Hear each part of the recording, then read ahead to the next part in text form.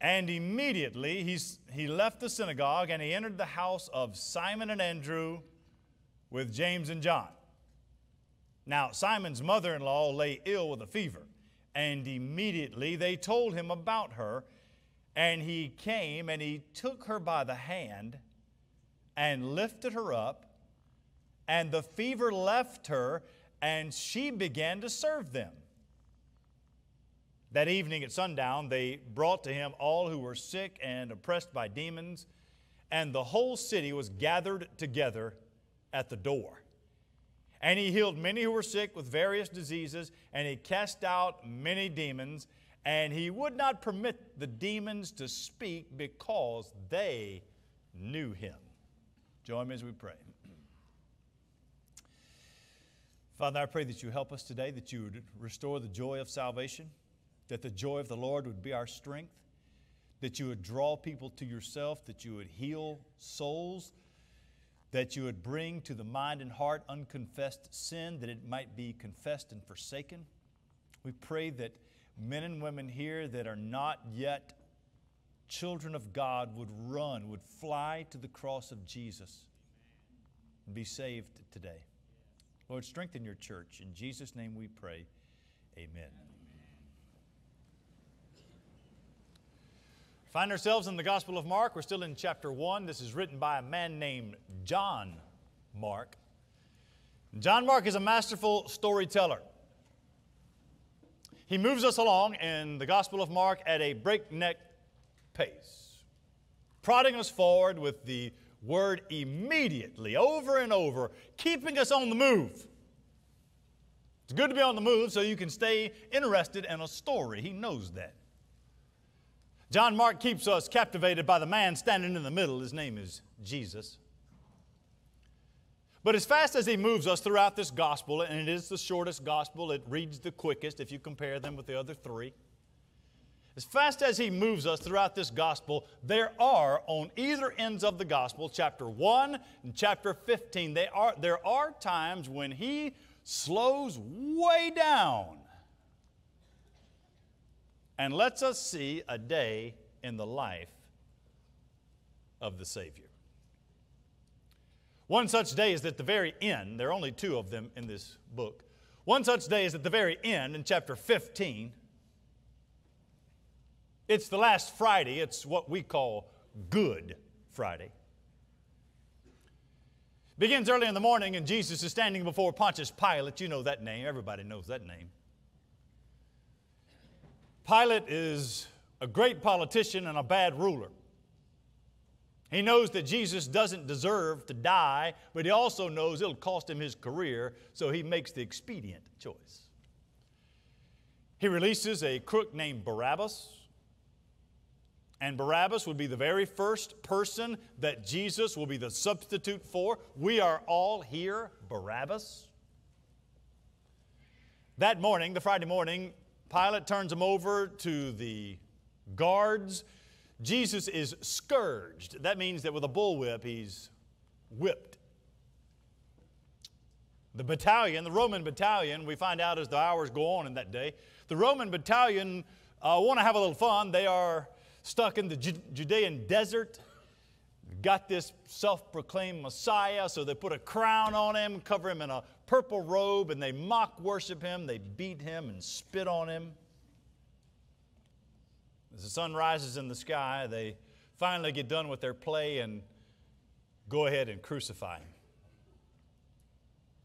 To get to the place where you're going to be crucified, they made him carry his own beam, his own cross, but after that whipping, physically he's depleted. They pull a man out of the crowd. We know him as Simon of Cyrene. He's there visiting. He has his two sons with him, Alexander and Rufus. Simon of Cyrene with the strangest privilege, the darkest privilege any man has ever known. They took him to the cross, and there they crucified him at Golgotha, we call it, between two criminals. You know the story. And as he breathed his last, the curtain in the temple that separated the Holy of Holies from everyday life was split from top to bottom, gaining us access to God. The centurion standing there, the Roman soldier, when he saw Jesus die, he said, "Surely this man was the Son of God."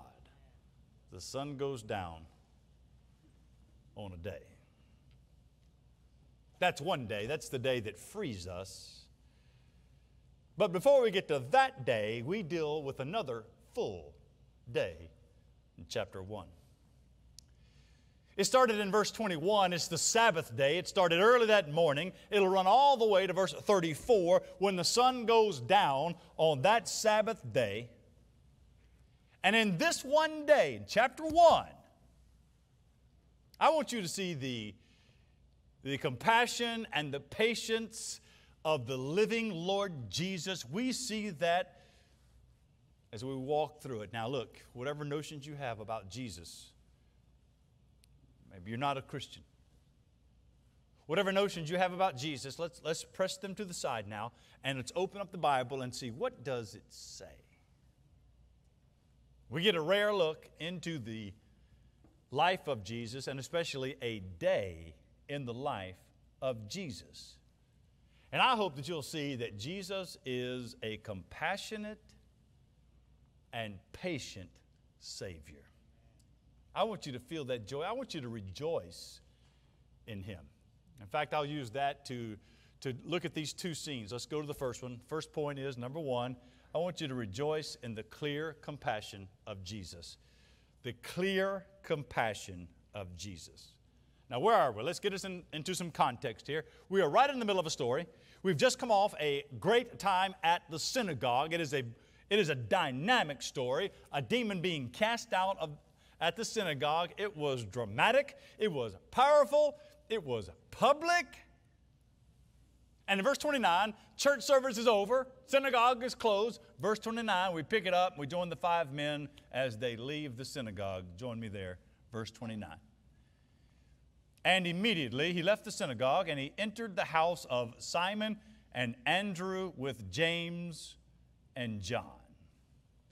5 of them walking away several hundred yards from the synagogue in Capernaum to what is known as Peter's house. There is really good reason to believe, I've been there, that the spot they claim is Peter's house is actually his house. There was a church there in the 6th century. They excavated that church, went all the way down to the 1st century level. There they found a dwelling with Christian graffiti, and from that time forward it has been known as Peter's house. They walked there that day, the 5 of them, being a picture for us, a picture of fellowship. We won't stay here long, but it's just a reminder that we need people in our lives. We are reminded here, the 4 men surrounding Jesus, they will be the core. There'll be others that join. There'll be 12 of them at last. And the need for discipleship, the need for actually investing in one another's lives. The way these men became followers of Jesus is that they lived with Him. They go to Peter's house. We know him as Simon here, but his name will be changed to Peter. They go to Peter's house, Peter and Andrew, brothers living in the same house, and that house opened up. Here is a reminder of hospitality. Simon lived there with his brother Andrew. Verse 30, we find out something interesting that's worth at least looking at as we fly by it. That is that Simon is married. Which is interesting because if you are not a Protestant and you are a Catholic, then you understand that priests cannot be married, that a pope cannot be married, that the Pope is actually supposed to be the seat of Peter. Peter is the very first Pope, they claim. Well, now you've got a problem because Peter is married. Worth noting, let's not stay there, keep moving. Verse 30, you come to the first crisis in this 2-part passage. Let's look at the crisis, verse 30. What is the crisis? Now Simon's mother-in-law lay ill with a fever. You would read it like this: she was laid low with a fever. That word fever is the word pyro. It's hot. She's burning up. Now, we don't know much about this, except in that day and time, if you had a fever, it probably was accompanied by some other disease. Now, a fever can be lots of things. It could be some sort of low-grade fever. If you're a kid and you don't want to go to school and you might have a touch of a fever, you're trying to get out of going to school and finding a way, and the thermometer, put it in your mouth and you pull it out and warm it up, close to a heater. You run that up so it's 115 degrees. That doesn't seem to be what's going on here. It seems to be that there are 5 people in her house. She would normally be fixing everything for them to eat, and she is so sick that she's laid low with a fever. Now notice what they do. Verse 30 tells us, Simon's mother-in-law lay ill with a fever, and immediately, here's intercession, brothers and sisters. Here's what we do. Immediately, they told him about her. Here's the forgotten giant first step in a crisis. They told Jesus about her. This is what we do as believers. We run to Jesus. Do you know what prayer is? It's you taking your concern to Jesus. When you're thinking about prayer, let's not make it something you just pass by, but something you see as the only avenue that is going to bring about the desired results. Prayer, you ought to write it down. I think you ought to write down your prayers. It helps you think it through. I think you ought to think through what is it that you're actually asking God to do. I think that you ought to think it through clearly. I think you ought to express it fully in as many ways as you possibly can to get to the actual crisis. And then once you do that, I think you've got to trust Jesus and leave it there with Him. Leave it in the hands of the living Lord Jesus. Who then? Who? Maybe you should think while I'm preaching, somebody you need to write down, who are you asking Jesus for? What are you asking Jesus to do? Some of you very easily answered that. You listed who you got, and you could say, this is what I'm asking. Your problem is not asking. You're doing a lot of that. Do you trust His handling of it? As that roll around, let's go to the miracle. It is a miracle in verse 31. Verse 31 describes for us the shortest miracle in the book of Mark. Jesus doesn't even speak in this miracle. The last miracle over in the synagogue, if you were here last week, he threw the demons out and told them to be quiet. That miracle was public. It was dynamic. It was spectacular. That's the Jesus we like. But sometimes it's private and personal. I want you to see in verse 31 the tenderness of Jesus, the sympathy of Jesus, the nearness of Jesus, the compassion. That doesn't in any way lessen the actual power of Jesus. Verse 31, you're going to see this instantaneous miracle. It happens at the touch of Jesus. Let's read through it. Let's read it and talk through it. Verse 31 tells us that he came there. Jesus came. They asked, He came. Jesus is near. If you don't feel like you're close to God, God is not the one who's moved away. He's there. He's near now. The assembled body of believers, people here filled with the Holy Spirit, singing unto the Lord with a Bible open, saying prayers. He's near. The text says in verse 31 that He came and then He took her by the hand.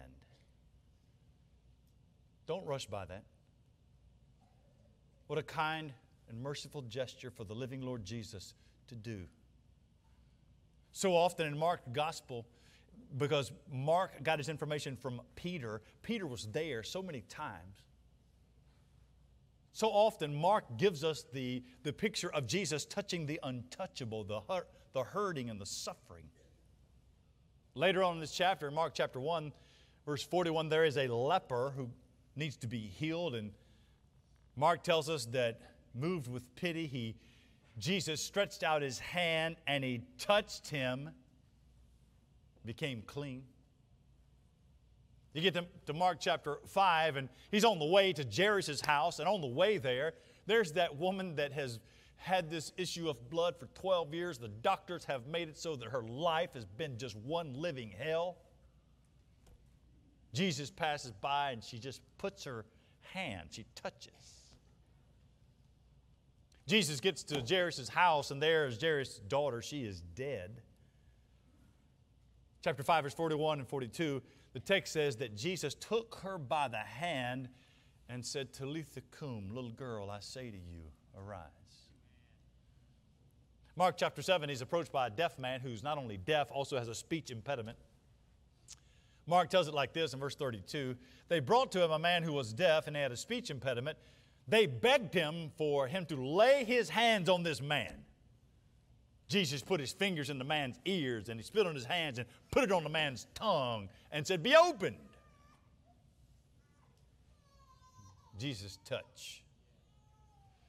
Back to the story in verse 31, he touched her, took her by the hand, and the text says that he lifted her up. There you have his compassionate power. Your Bible might say he raised her up. There becomes the template and the picture of what Jesus does for us when our faith is in Christ, raises us up. There you see the compassionate power of Jesus. He hasn't said a word yet. The text says in verse 31, when he did that, the fever left her. Look at it. She got up and served them. Now pay attention to this kind of healing. She is fully healed. She didn't need time to recover. Look, if you had the flu or if you had COVID real bad, when the fever left, you still had a couple of days. You wanted to lay around a little bit. The text here says that she got up. She's healed instantaneously, miraculously, and she got up and served them. Now, there's not a microwave in Peter's house. There was work she had to do. What you have here in this story, of healing is actually the framework of the gospel. Let's use this verse as a framework. Let's go back to it and see it. I have a couple of young men here at our church that I think are called to ministry, and each week I send them the text. I just send them a text, and here's the passage I'm preaching. Y'all do something with this and let me know what you think about it. Then I'll have to say, don't look at anything else. Just read the Bible and send me back your thoughts on this passage. And sometimes I'll get them Friday. So I got one this morning before I came in. I was like, this is late. It's not helping me a bit. One of those young guys, a couple of them hit it just right with this verse and saw this template of the gospel. Join me there. Let's walk through it. Verse 30, the mother-in-law is down. The mother-in-law is down with a fever. In the same way, we are fallen in our sin. And yet we are not sick with sin. The Bible says we are dead in sin. That we are not going to recover from this sickness. It's a picture of our situation, our sinful condition. Verse 29, if you go up the page, we're told that people that loved this woman are telling Jesus about her. There's somebody interceding for this sick person.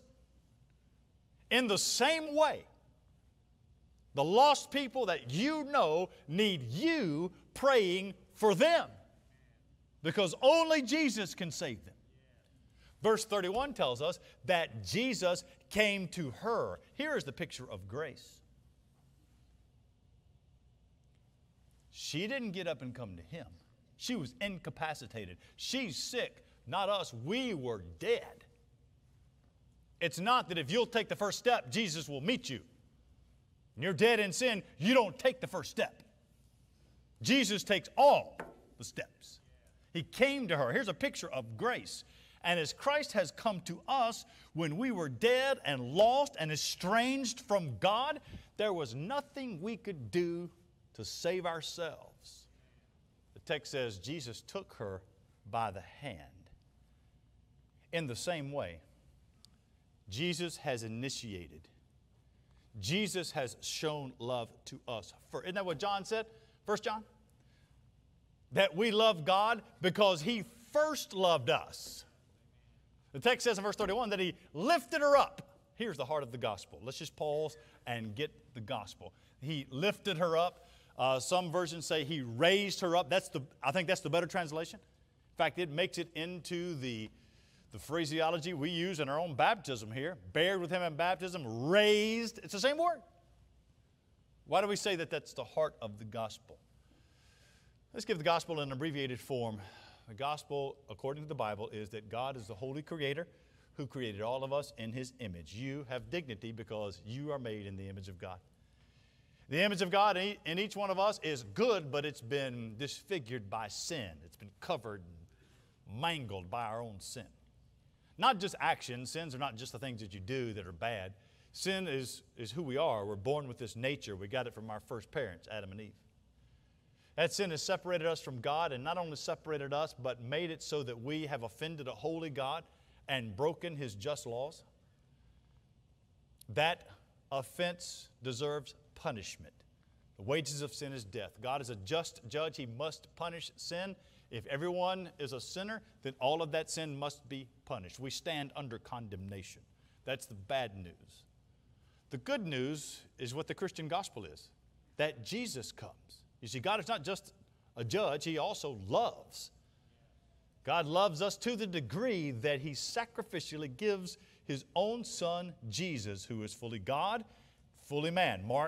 This is the start of the gospel. Mark is telling us, here's Jesus. We're going to follow along as we see Jesus fulfill and keep every law, all the laws of God, thereby earning righteousness, you see.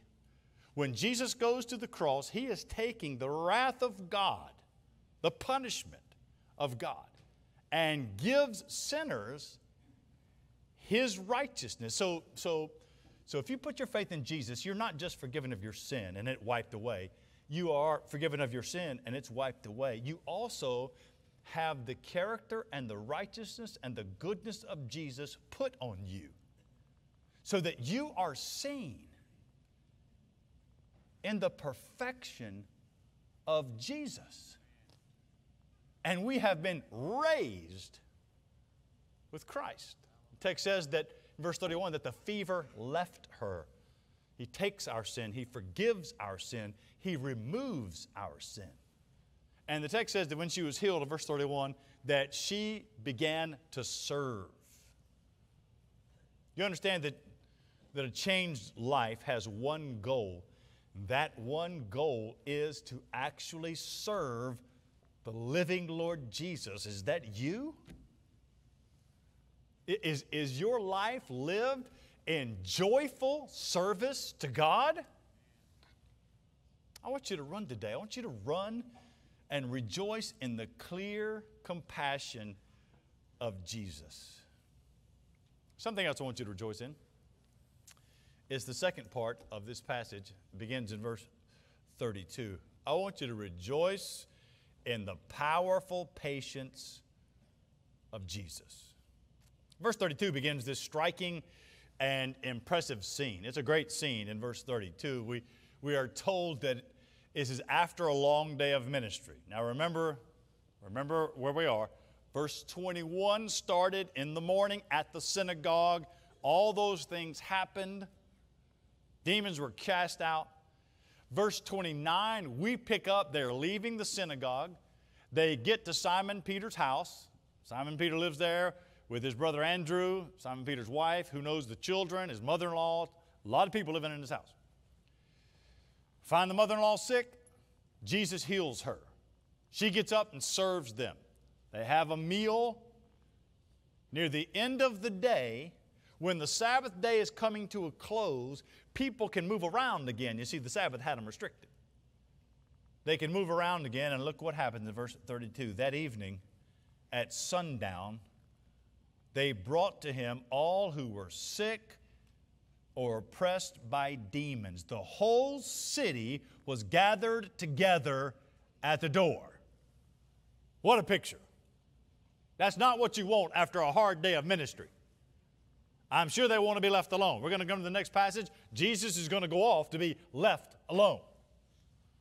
And yet, because he did what he did at the synagogue, the fame, verse 28 told, they're just spreading everywhere. Everybody knows who he is. They know that he can heal. The Sabbath day is now coming to a close. They can finally walk around, and they show up at the door. Somebody hears some commotion out there. I don't know who it was. One of them goes to the door and opens it up. And out in the yard, all these demon-possessed people, sick and lepers, it's like you walked into the DMV or something. Looking out in the yard, and turn, and Jesus, they're here to see you. Now, when you read this, what you see is, Luke tells us the same thing. He just expands, that Jesus heals everybody. Verse 32 and 33 and 34.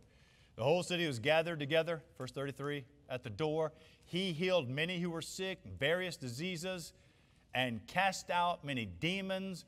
He would not permit the demons to speak because they knew him. Let's first take a look at the healing, just very quickly. Take a look at the healing, and then end with him casting out the demons once again as Jesus forbids them to speak. Verse 33 and 34, Jesus healed everybody in the yard. He healed with a word or with a touch. He healed instantly and totally. This is not like a Benny Hinn healing. He healed everybody. He healed everybody that showed up. He healed them and didn't require their faith for him to do it. Over 90 times in the Gospels, we have over 90 texts where Jesus is healing people, and every single one of them is a foreshadowing and a confirmation of the power of Jesus to save. But this story has something else in it of interest to me. It's in verse 34. At the very end, he healed many who were sick with various diseases. He cast out demons and would not permit the demons to speak because they knew him. Repeatedly, it's the second time he's done this. Why is it Jesus? You would think that you'd want to hear him say it. Why did Jesus repeatedly stop the demons from speaking? They obviously know who he is. They know who he is better than the people know. I think that John MacArthur has really good insight on this. MacArthur says that the most dangerous form of religion is that which affirms Jesus but teaches lies. The most dangerous form of Christianity is that which would affirm Jesus but teach lies. Look, we need to be careful how we talk about the culture and how we talk about people, how we talk about a lost world. Lost people are not our problem. They're our mission field. Atheists are not our problem. Our problem is those that would affirm Jesus, but not teach rightly. Jesus, when he came into Simon's house, he didn't rebuke his mother-in-law who was sick. He healed her. Who did he rebuke? He rebuked those who would affirm him, the demons would affirm him and yet still be demonic. I think the same is true in our day. I think our biggest danger in the Christian church are false gospels that will affirm Jesus and teach lies. There's several of them. I can think of at least 4.